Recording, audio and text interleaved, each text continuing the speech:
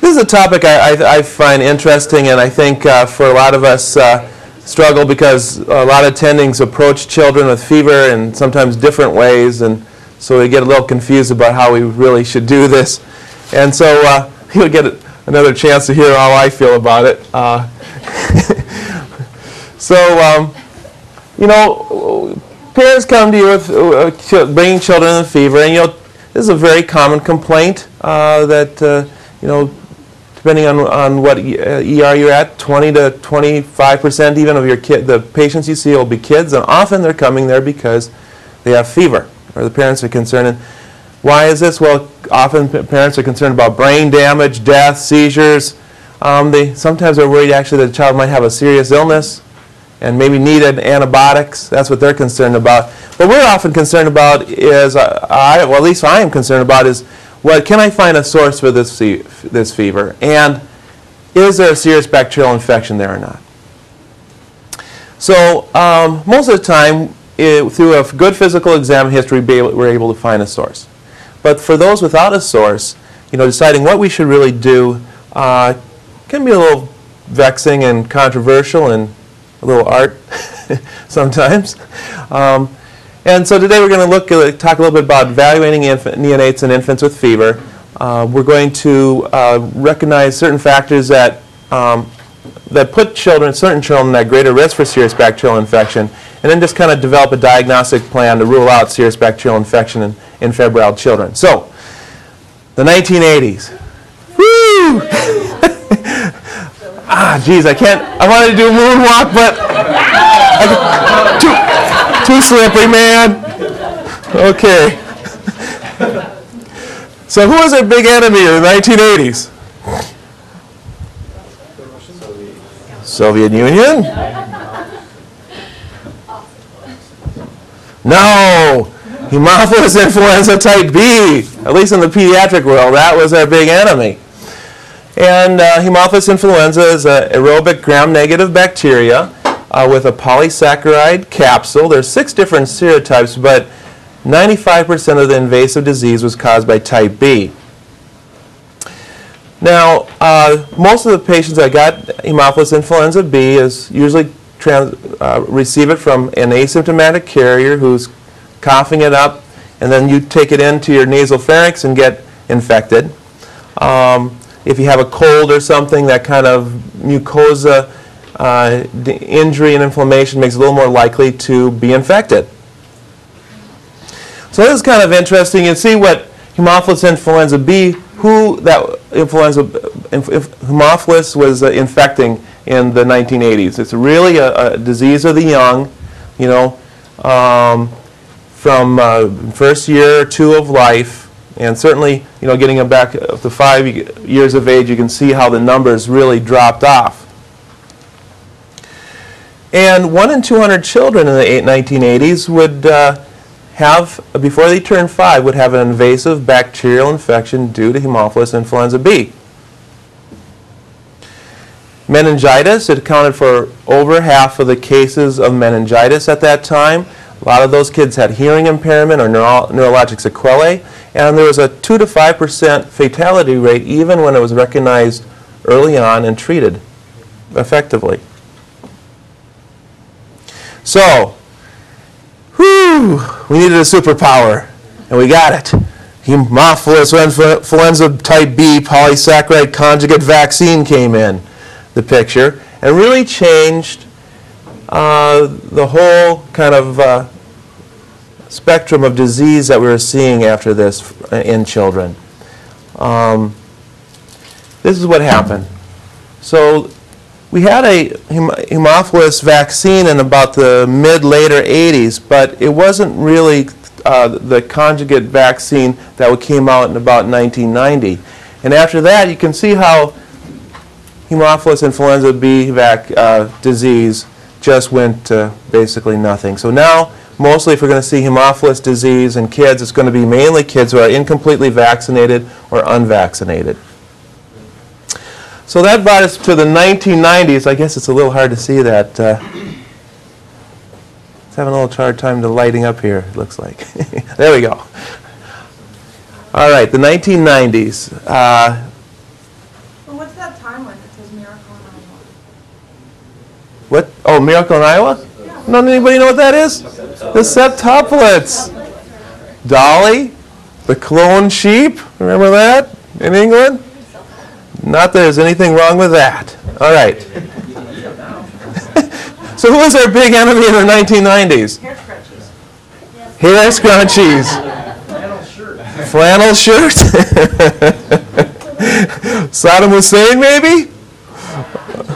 Nah. In the pediatric world, our biggest enemy was Streptococcus pneumoniae. Okay. The gram-positive bacteria was first isolated by Louis Pasteur in 1881.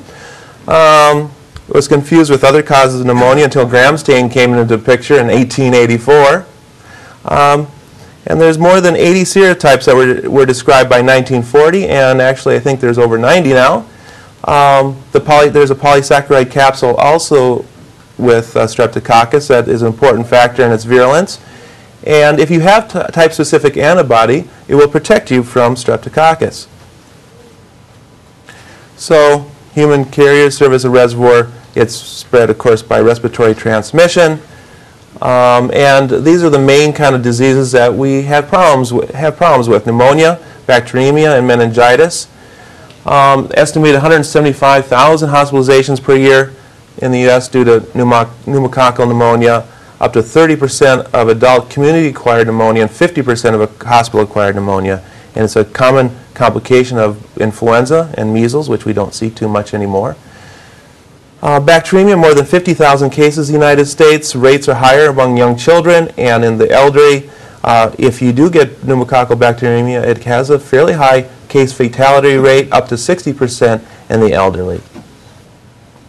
Estimated 3,000 to 6,000 cases per year of pneumococcal meningitis. Fatality rate of about 30%, 80% in the elderly.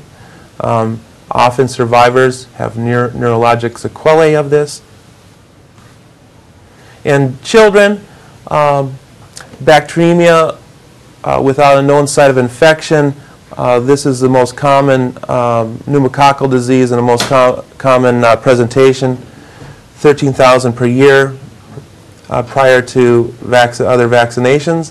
And common cause of ear infections, leading cause of bacterial meningitis in children younger than 5. So we really needed another superhero. This is looking at data from late 80s, but this is fairly similar to the 1990s as well. And you can see that if you look at kind of a peak of illness, again, young children in the first couple of years of life, and then kind of goes down and then starts going up again as in the elderly. So these are children that are at increased risk for pneumococcal disease. Those with functional asplenia, sickle cell disease, HIV infection, patients who've had a cochlear implant. Think about that as far as children coming in. We have a number of children that are receiving those here at the university. Out-of-home group daycare, African American children, and also some of the Native American and Inuit children are a little more at risk. So we needed another superhero, and as we all know, we had that pneumococcal conjugate vaccine, Pneumovax, came in the picture about the year 2000, and it's really starting to change a whole kind of bacterial disease spectrum that we're seeing in children. Now, some of you might not realize there have been, or maybe you do, there's been pneumococcal vaccines prior to the Pneumovax. In 1977, there was a 14-valent vaccine. In 1983, a 23-valent polysaccharide vaccine that was licensed. And those 23 valents were actually accounted for 88% of the bacterial pneumococcal disease that we were seeing. So what's so different about Pneumovax and the new vaccine? Well, this vaccine really was not effective in children under 2 years of age, and it was less effective in preventing pneumococcal pneumonia. So, so it really didn't change things very much until the pneumococcal conjugate vaccine PCV7, Pneumovax, that contains 7 serotypes. So a lot less than the previous vaccine, but still accounts for 86% of the serotypes that cause bacteremia and 83% that cause meningitis in children younger than 6 years. And what we're going to be seeing is additional vaccines that are going to cover more serotypes than the present 7 in the future. So what has happened since that's been, since Pneumovax has been introduced? Well, here you can see in different bars here, less than 1, 1, 2 years of age, what's happened. 2002, 2004, 2005, and it's continued to go down beyond that. So it's been very, very interesting how this has changed, how much pneumococcal invasive disease that we're seeing. You can also see something that's interesting is that here's the children in the kind of target area of who's receiving the Pneumovax vaccine, but look what happens to the invasive pneumococcal disease in other ages.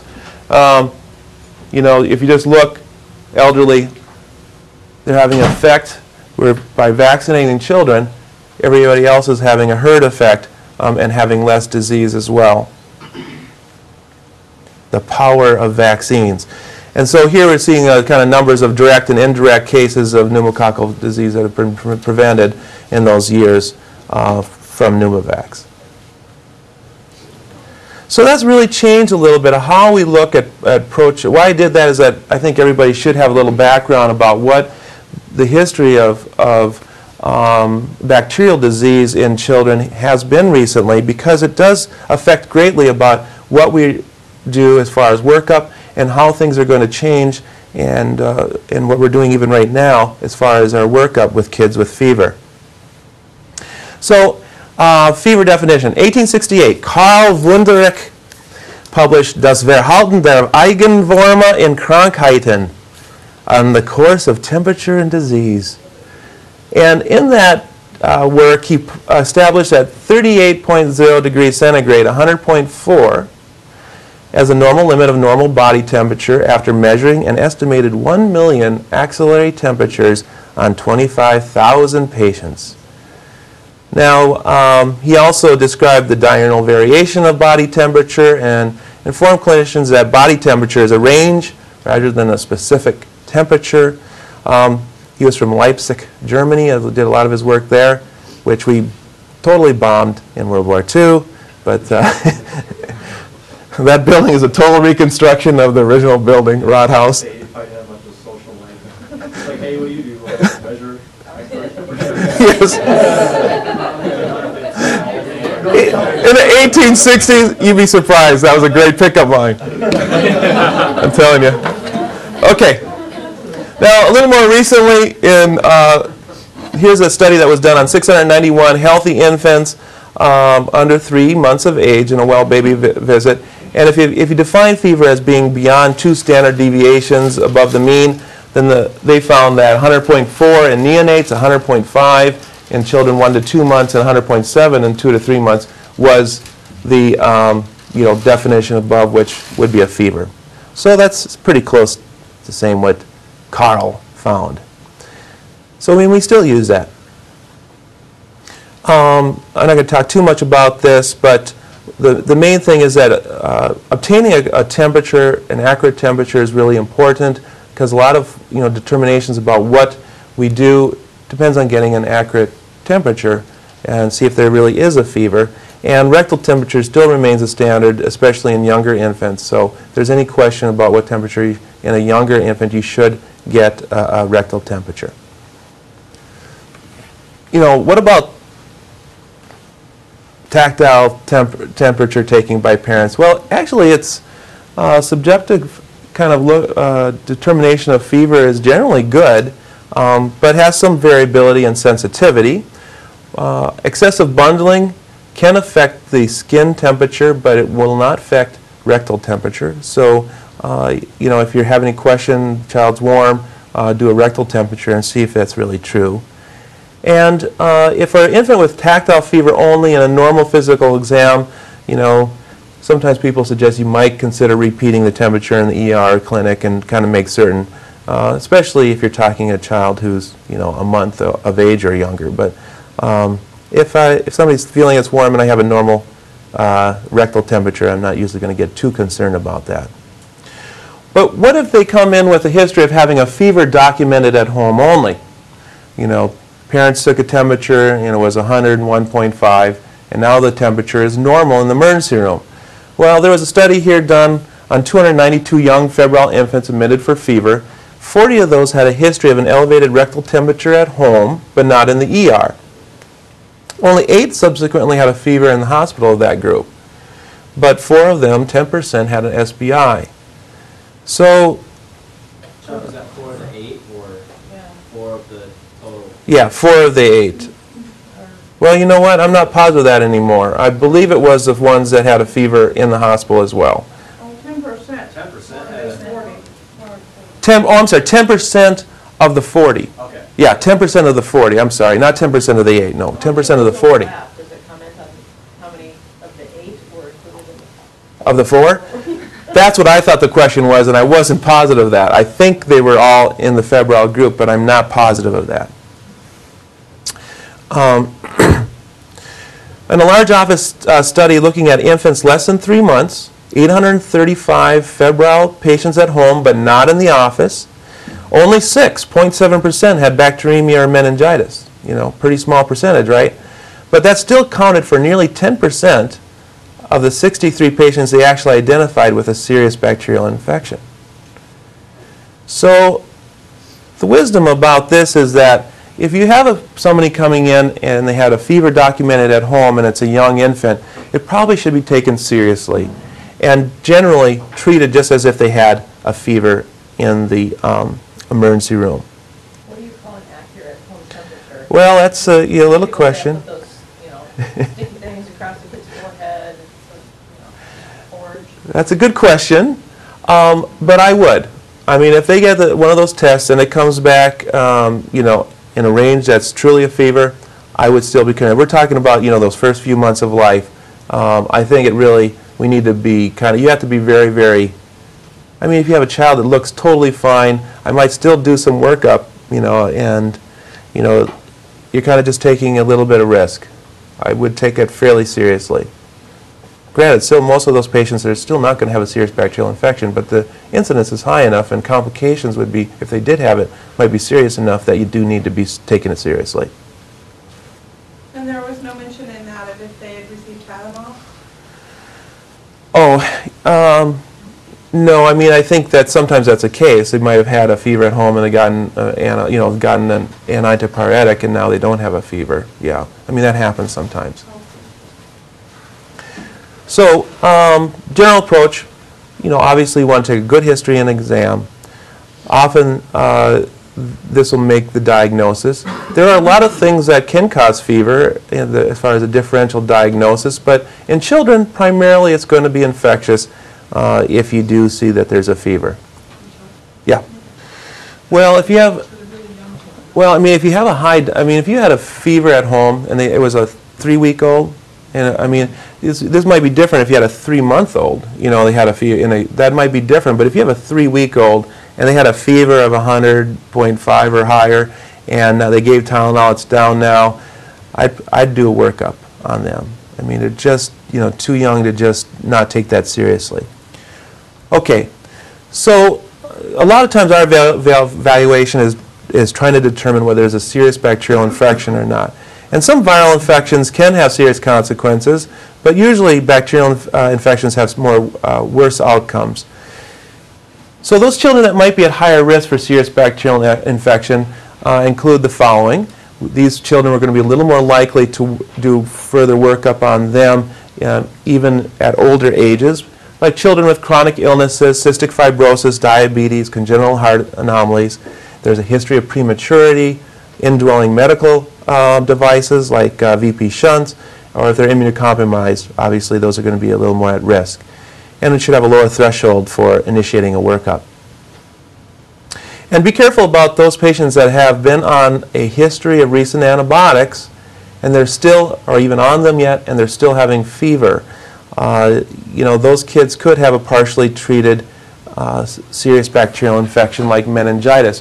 One retrospective study of children less than 2 years of age with bacterial meningitis, 83 of 258, 32%, were given antibiotics for more than 2 days before their meningitis was identified. So it's not an uncommon thing. Often these patients demonstrated less fever, less altered mental status. They often had longer duration of other symptoms like vomiting or had ENT kind of findings, ear infections that got them on antibiotics, and the real problem was meningitis.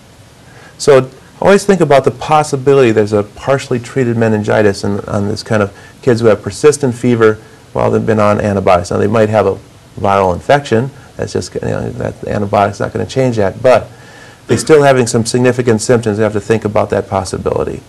It's a difficult decision then a lot of times to decide whether to do a TAP or not. The height of the fever, prevalence of serious bacterial infection does increase with higher temperature, especially in the younger infant. In fact, for 38% of infants less than 3 months with a fever greater than 40 will have a serious bacterial infection. So the higher fever you do see, the more likely you're going to have to be a little more concerned about it, especially the younger you get. Things we want from history, sure, we like to know the duration of the fever, the method, how they took the temperature, did they use any antipyretics, and what doses they used. But studies have shown that the duration of fever is not really helpful in identifying whether there's occult bacteremia or not, and whether they respond to antipyretics or not has no bearing on whether there's a serious bacterial infection or not. So kind of like giving Tylenol to see if they'll respond or not, that's not really going to help you making any decisions whether there's something there or not, or shouldn't anyway. Looking for associated behaviors, coughing, vomiting, ear pulling, that would give you an idea of potential focus. But other things, as many of you know, we want to see if they've had their immunizations, because now that's going to make a big difference as far as what you might do. Daycare attendance, recurrent ear infections. One study looking at patients who had daycare attendance and recurrent ear infections were identified as risk factors for having invasive pneumococcal disease in less than 2 years. Now, that was before Pneumovax, so we have a little less concern about these things, but in the past, that's what it was. So look at the overall appearance of the child. A sicker or more toxic appearing child is more likely to have a serious bacterial infection. And regardless of age, if a child looks ill, you should need to do a more aggressive workup, including empiric antibiotics and hospitalization.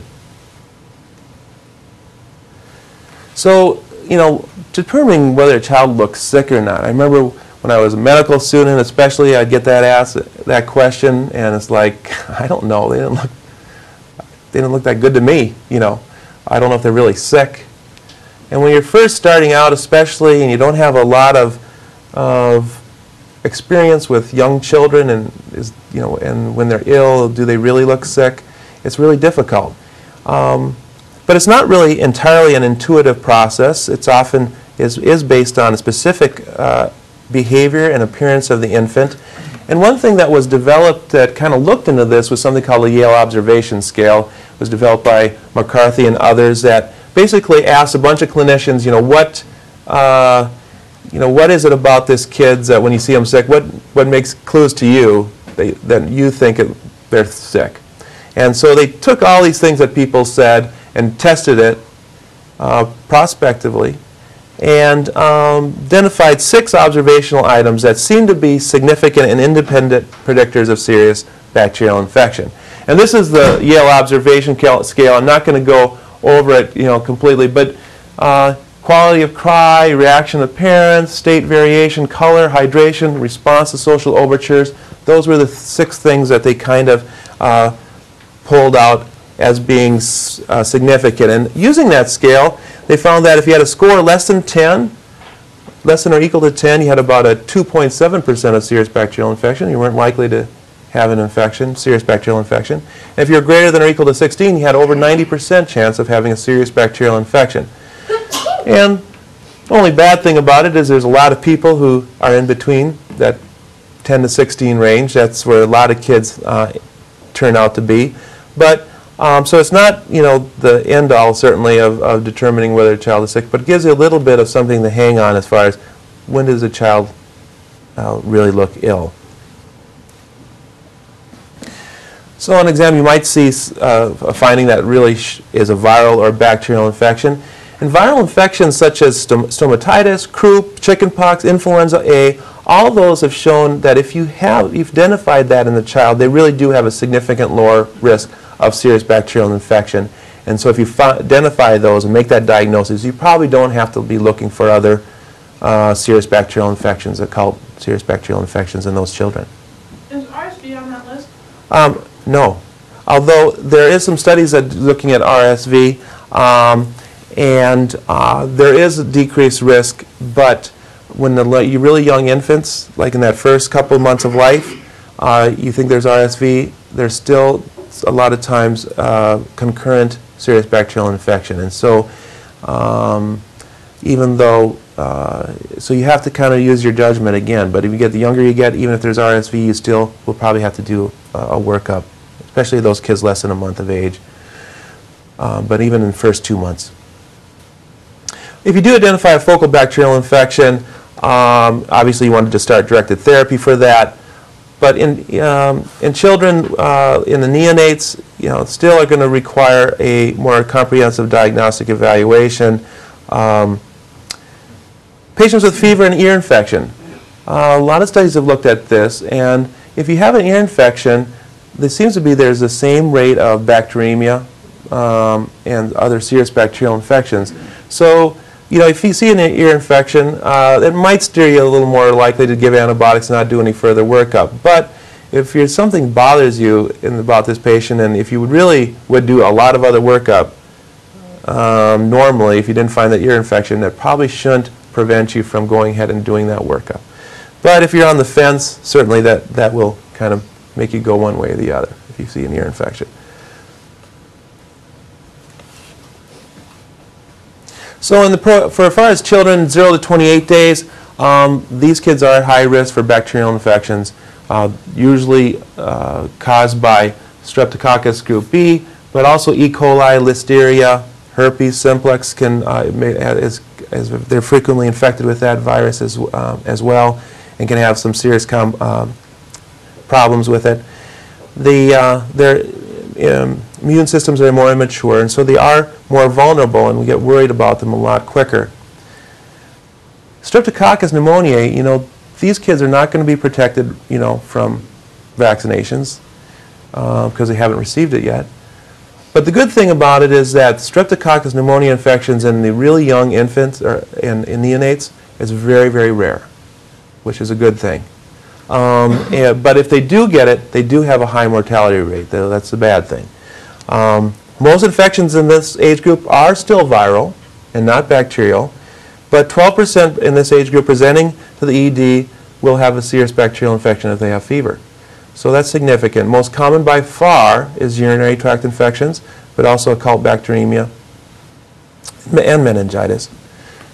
So your routine workup needs to be more aggressive in this because of the greater probability of having a serious bacterial infection. And a lot of risk stratifications that we're going to talk about next in the next age group, these risk stratification strategies have not been found to be effective in really determining who does or doesn't have a serious bacterial infection. So we can't really apply them to this first month of life age group.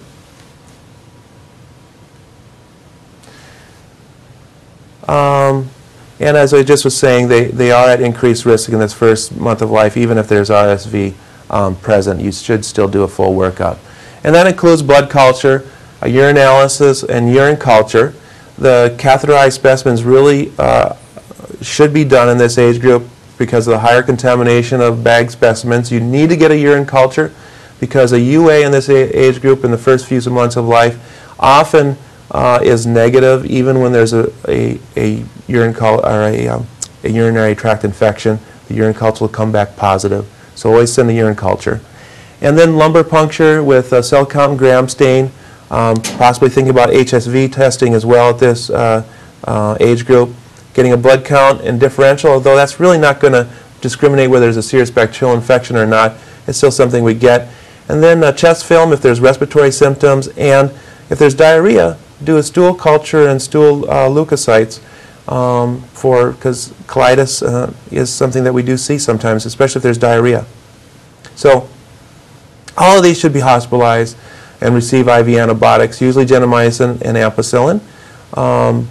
Cefotaxime can be used instead of the gentamicin. I think the preference here is to use gentamicin and ampicillin. Hypothermic. Yes, I think if you have a child who's hypothermic and they're not acting quite right, you better be working them up. You know. Well, you get a rectal temperature, and that's a good question. Carlin, do you have an exact number that people have used as a cutoff? All I know is you better get a rectal temperature, but in some sense, so if you have a child who's not looking right, you're going to be working them up whether they have a fever or not at this age group. Yeah, I mean, a child who's hypothermic could have a serious bacterial infection, so that should be also something that you should look at. Herpes simplex infections in neonates also can have some complications, and so starting high-dose acyclovir in this age group is also not a bad idea. Some things that make them a little more at risk if there's, of course, a primary maternal infection, but children who have a fetal scalp electrode seem to be at higher risk. Certainly children who present with seizures or they have CSF pleocytosis, they're more at risk if there's a history of prolonged rupture of membranes, or if you do see any skin, eye or mouth lesions like this child has. So getting outside this next group. So 1 month old, there's not that much, 1 month and younger, there's not too much debate. But there's a lot more debate about what to do with this 1 to 3 month range. And how much workup do you have to do? When can you get away without doing much workup? And there's still a lot of debate about this. But it's certainly nice if we could kind of figure out of this age group which ones do we really have to be hospitalized. That really would help decrease costs and family stress. And sometimes being in the hospital is not always a safe thing either, and they can develop other problems having been in the hospital. So in the 1990s. There was a number of studies done, and you should be somewhat aware of this, and again, I'm not going to have time to really go into depth with this, but there was a number of risk stratification strategies that were published, and these are commonly called the Rochester, Boston, and Philadelphia criteria. The pictures of Rochester, Boston, and Philadelphia there for you, just in case you were wondering what they look like. But this is a brief kind of summary of these criteria. And they're somewhat different, but for the most part, they're fairly similar. And I'll give a general view of them together here in a little bit. But generally, laboratory testing in this age group is, for the most part, required. And mostly this is because physical exam will miss a substantial number of serious bacterial infection. Fortunately, again, pneumococcal infections in this age group are still rare, but because they're not really getting the vaccine yet, it's not going to really change the incidence. And well, because pneumococcal serious bacterial infections are rare in this age group, the pneumococcal vaccine is not going to really change the incidence of bacterial disease in this age group much. So. That hasn't changed things too much for this age group. So diagnostic testing is similar for this age group to the neonate for the most part. Now, if you are able to identify some specific viral infections, that might prevent you from doing some of the workup if the child looks well. But for the most part, you're going to want to be doing a workup. Now, lumbar puncture is probably the one thing that you still need to think about, but you might be able to drop out of the workup. But bacterial meningitis is relatively rare, 4.1 per 1,000 febrile infants in this age group. Unfortunately, the white blood cell count and a clinical exam does not always reliably rule that out. So that's why it's kind of hard whether to drop out that lumbar puncture or not in your workup. So these risk stratifications have been used in these age group, and in general, if you look at these stratifications, this is the kind of high risk. It's a child that's greater than 15,000 white count, less than 5,000. If they have a band and neutrophil ratio of greater than or equal to 0.2. if they have a positive leukocyte esterase or nitrite on dipstick, greater than 5 white blood cells per high power field on urinalysis, or if there's bacteria seen on a Gram stain, uncentrifuged urine sample. If you're doing the stool sample because they have diarrhea and they have greater than 5 white blood cells per high power field, if your x-ray shows pneumonia, or if there's greater than 8 white blood cells, greater than or equal to 8 white blood cells on CSF exam. All of those would put a child at higher risk for serious bacterial infection. Those children should be admitted to the hospital and receive IV antibiotics. Again, in this age group, a documented viral infection does not eliminate SBI, but it does decrease the risk. So if you look at children under the Rochester criteria study done, they found that those children that had a documented viral infection that you could determine their serious bacterial rate was only 4.2% in this age group in this study, where those who did not have identifiable source, 12.3%. So it decreases the risk, but it doesn't really eliminate it. So you have to look at that child very critically. The most common, again, urinary tract infection. So if you're going to, one thing you don't want to drop out of your evaluation for certain is doing a urine. Okay, so any child appears ill, or if they have a normal laboratory test that puts them in that high risk, probably going to receive antibiotics. Ceftriaxone is still most common antibiotic, but if they really look sick, you're probably going to have to add in vancomycin because of resistance that we're starting to see of certain organisms. For the well-appearing child, yeah, Dean? Yeah. And that's not what that goes No, it's the child that looks well. It looks great. Exactly. Yeah, the child looks great. So a child looks ill, they really, on this age group, they need to be worked up completely and admitted for IV antibiotics. Now, sometimes ill is in the eye of the beholder, unfortunately, but if that's what your determination is, then that's the reasonable approach. For children that look well, though, and have no abnormal tests, so they're at low risk in this age group, then you can hold back antibiotics completely, have them follow up with a regular doctor. Or you can give IM or IV ceftriaxone or oral amoxicillin until the cultures are negative. The big thing is that I sometimes see is that in this age group, giving antibiotics but didn't do the spinal tap. That's really a no-no. That's where we get into trouble.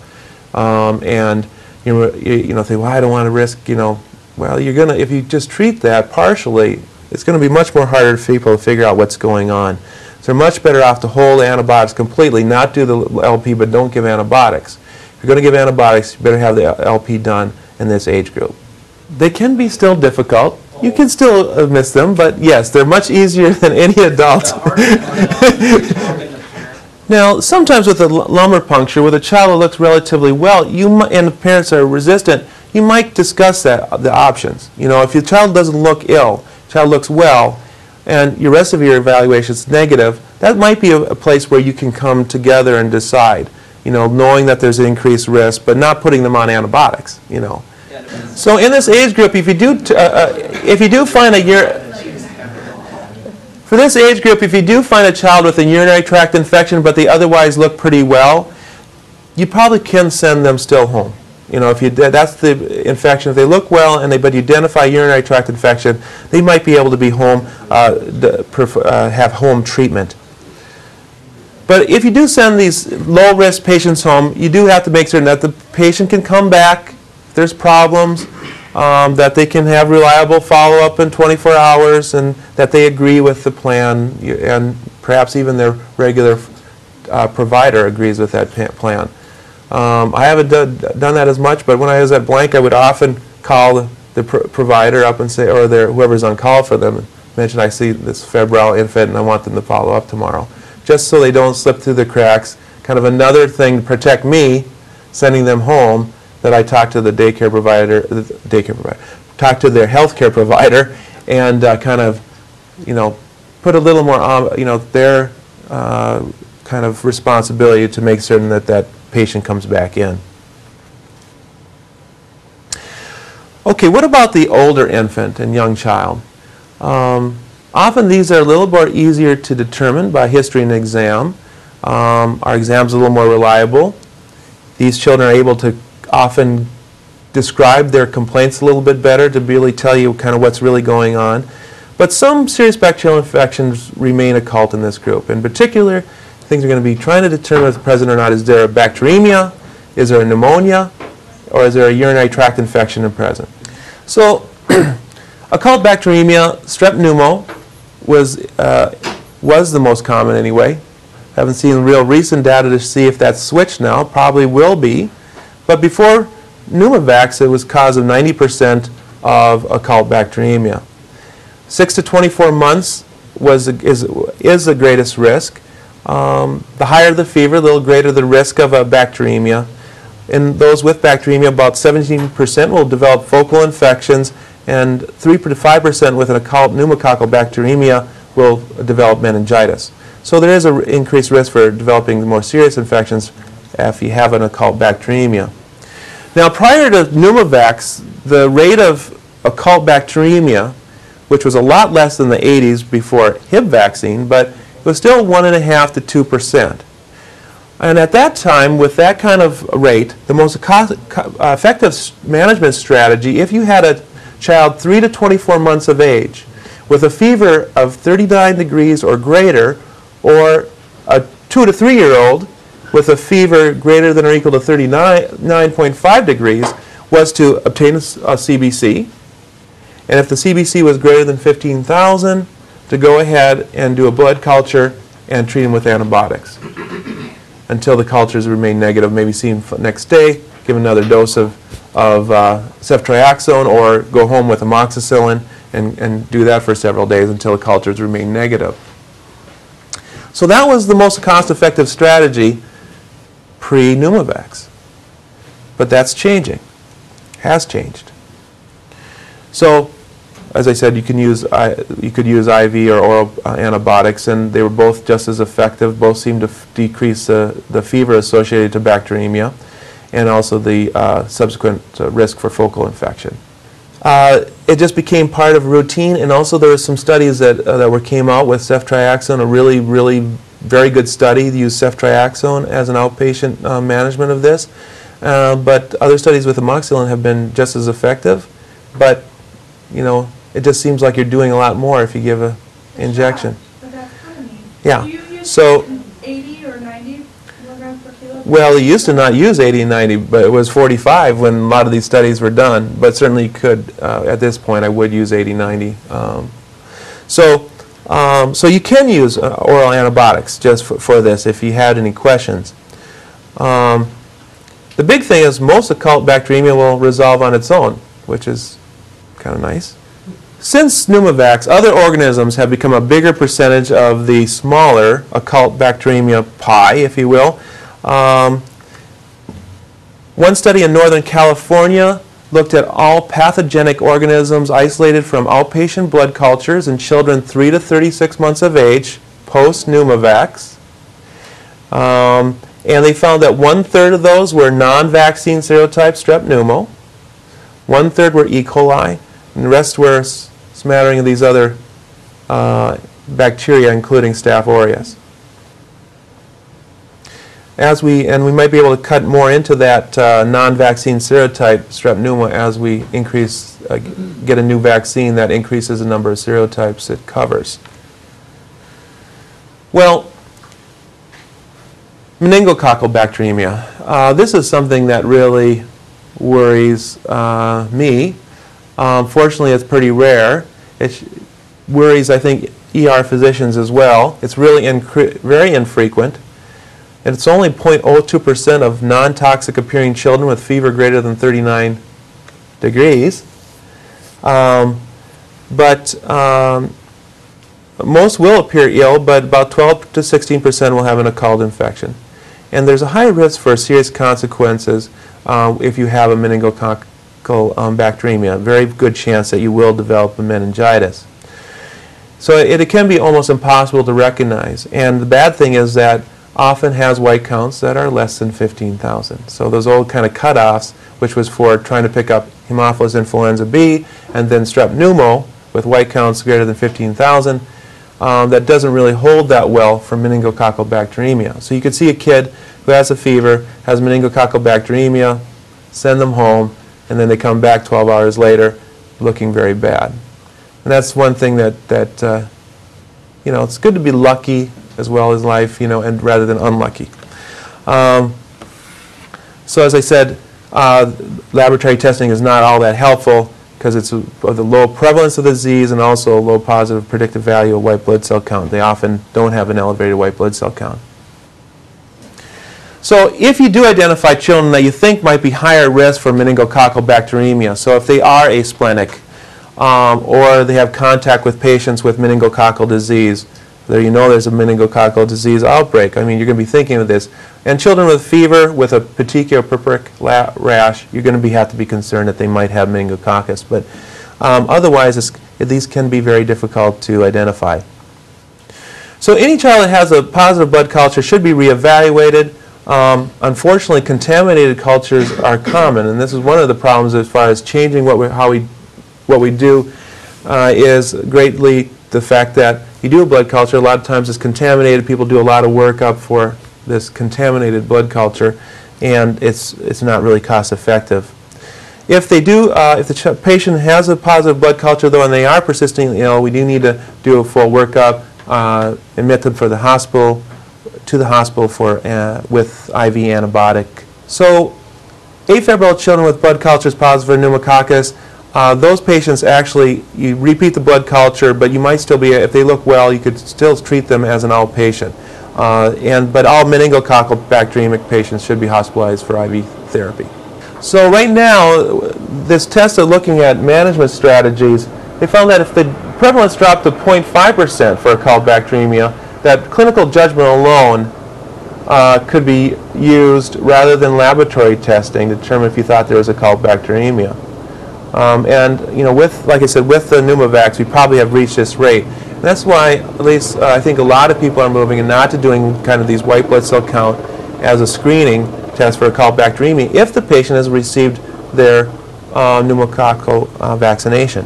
Again, ones we can start being worried about, meningococcal, salmonella bacteremia, neither one has an elevated ANC or white blood cell count frequently, and so they're really not picking those up with a white blood cell count anyway.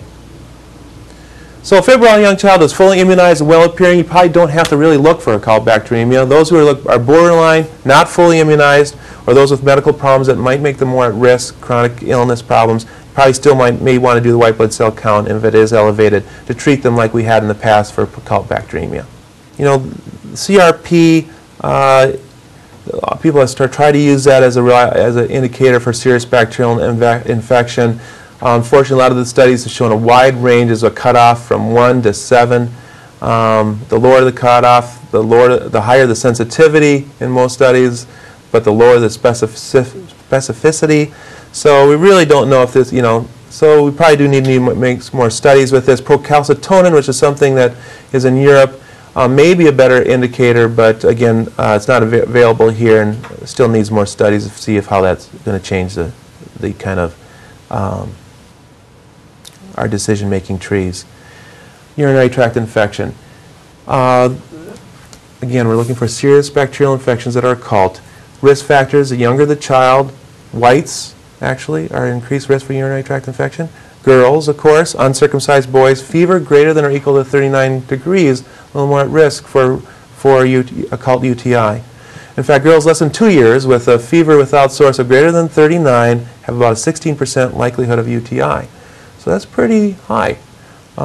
If they don't have a source, you should be looking for a urinary tract infection. Occult, in other words, you have a fever of basically occult because you have a fever, yes, but you don't know what the cause of the fever is, and so on exam you don't see any evidence of a urinary tract infection. That's what I mean. Yeah, no symptoms. I mean, on exam. I mean, that's for urinary tract infection. That's the way it is. But even pneumonias, you know, we're talking about occult pneumonia, which I can talk about in a couple of minutes. You may not hear any, you know, findings that made you think there was a pneumonia there.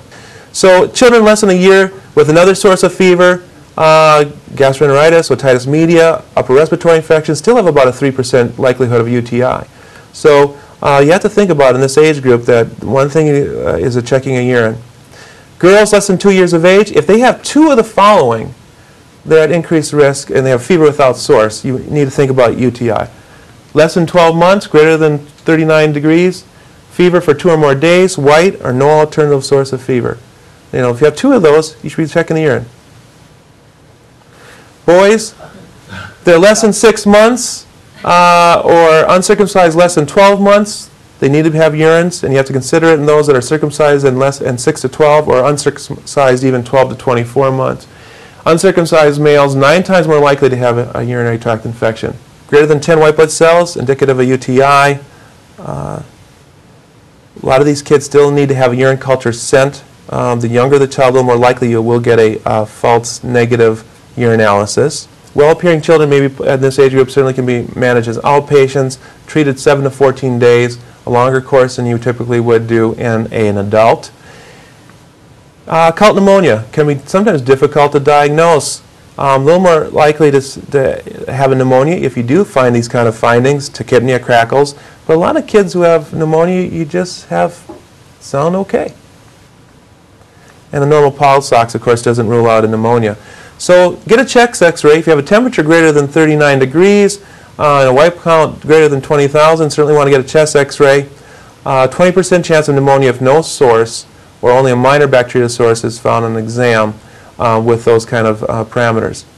And even without a white blood cell count, you really should think about a chest X-ray in children less than 5 years of age if they have a temperature greater than or equal to 39 degrees, especially if they have some respiratory findings. Not necessary for children, though, greater than 3 months if they have a fever or a white count greater than 20,000 if they have no pulmonary problems.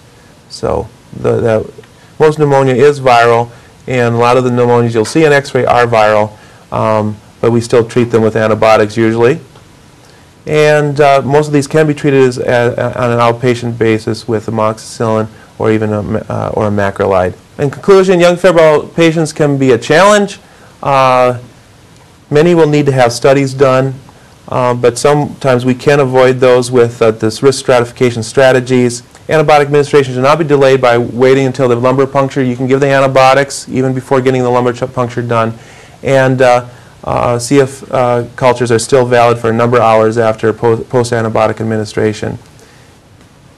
And if you are like out in the community and you can't get blood or IV, you know, go ahead and put a topical anesthetic on it so at least keep kids numb by the time they get to their referral community.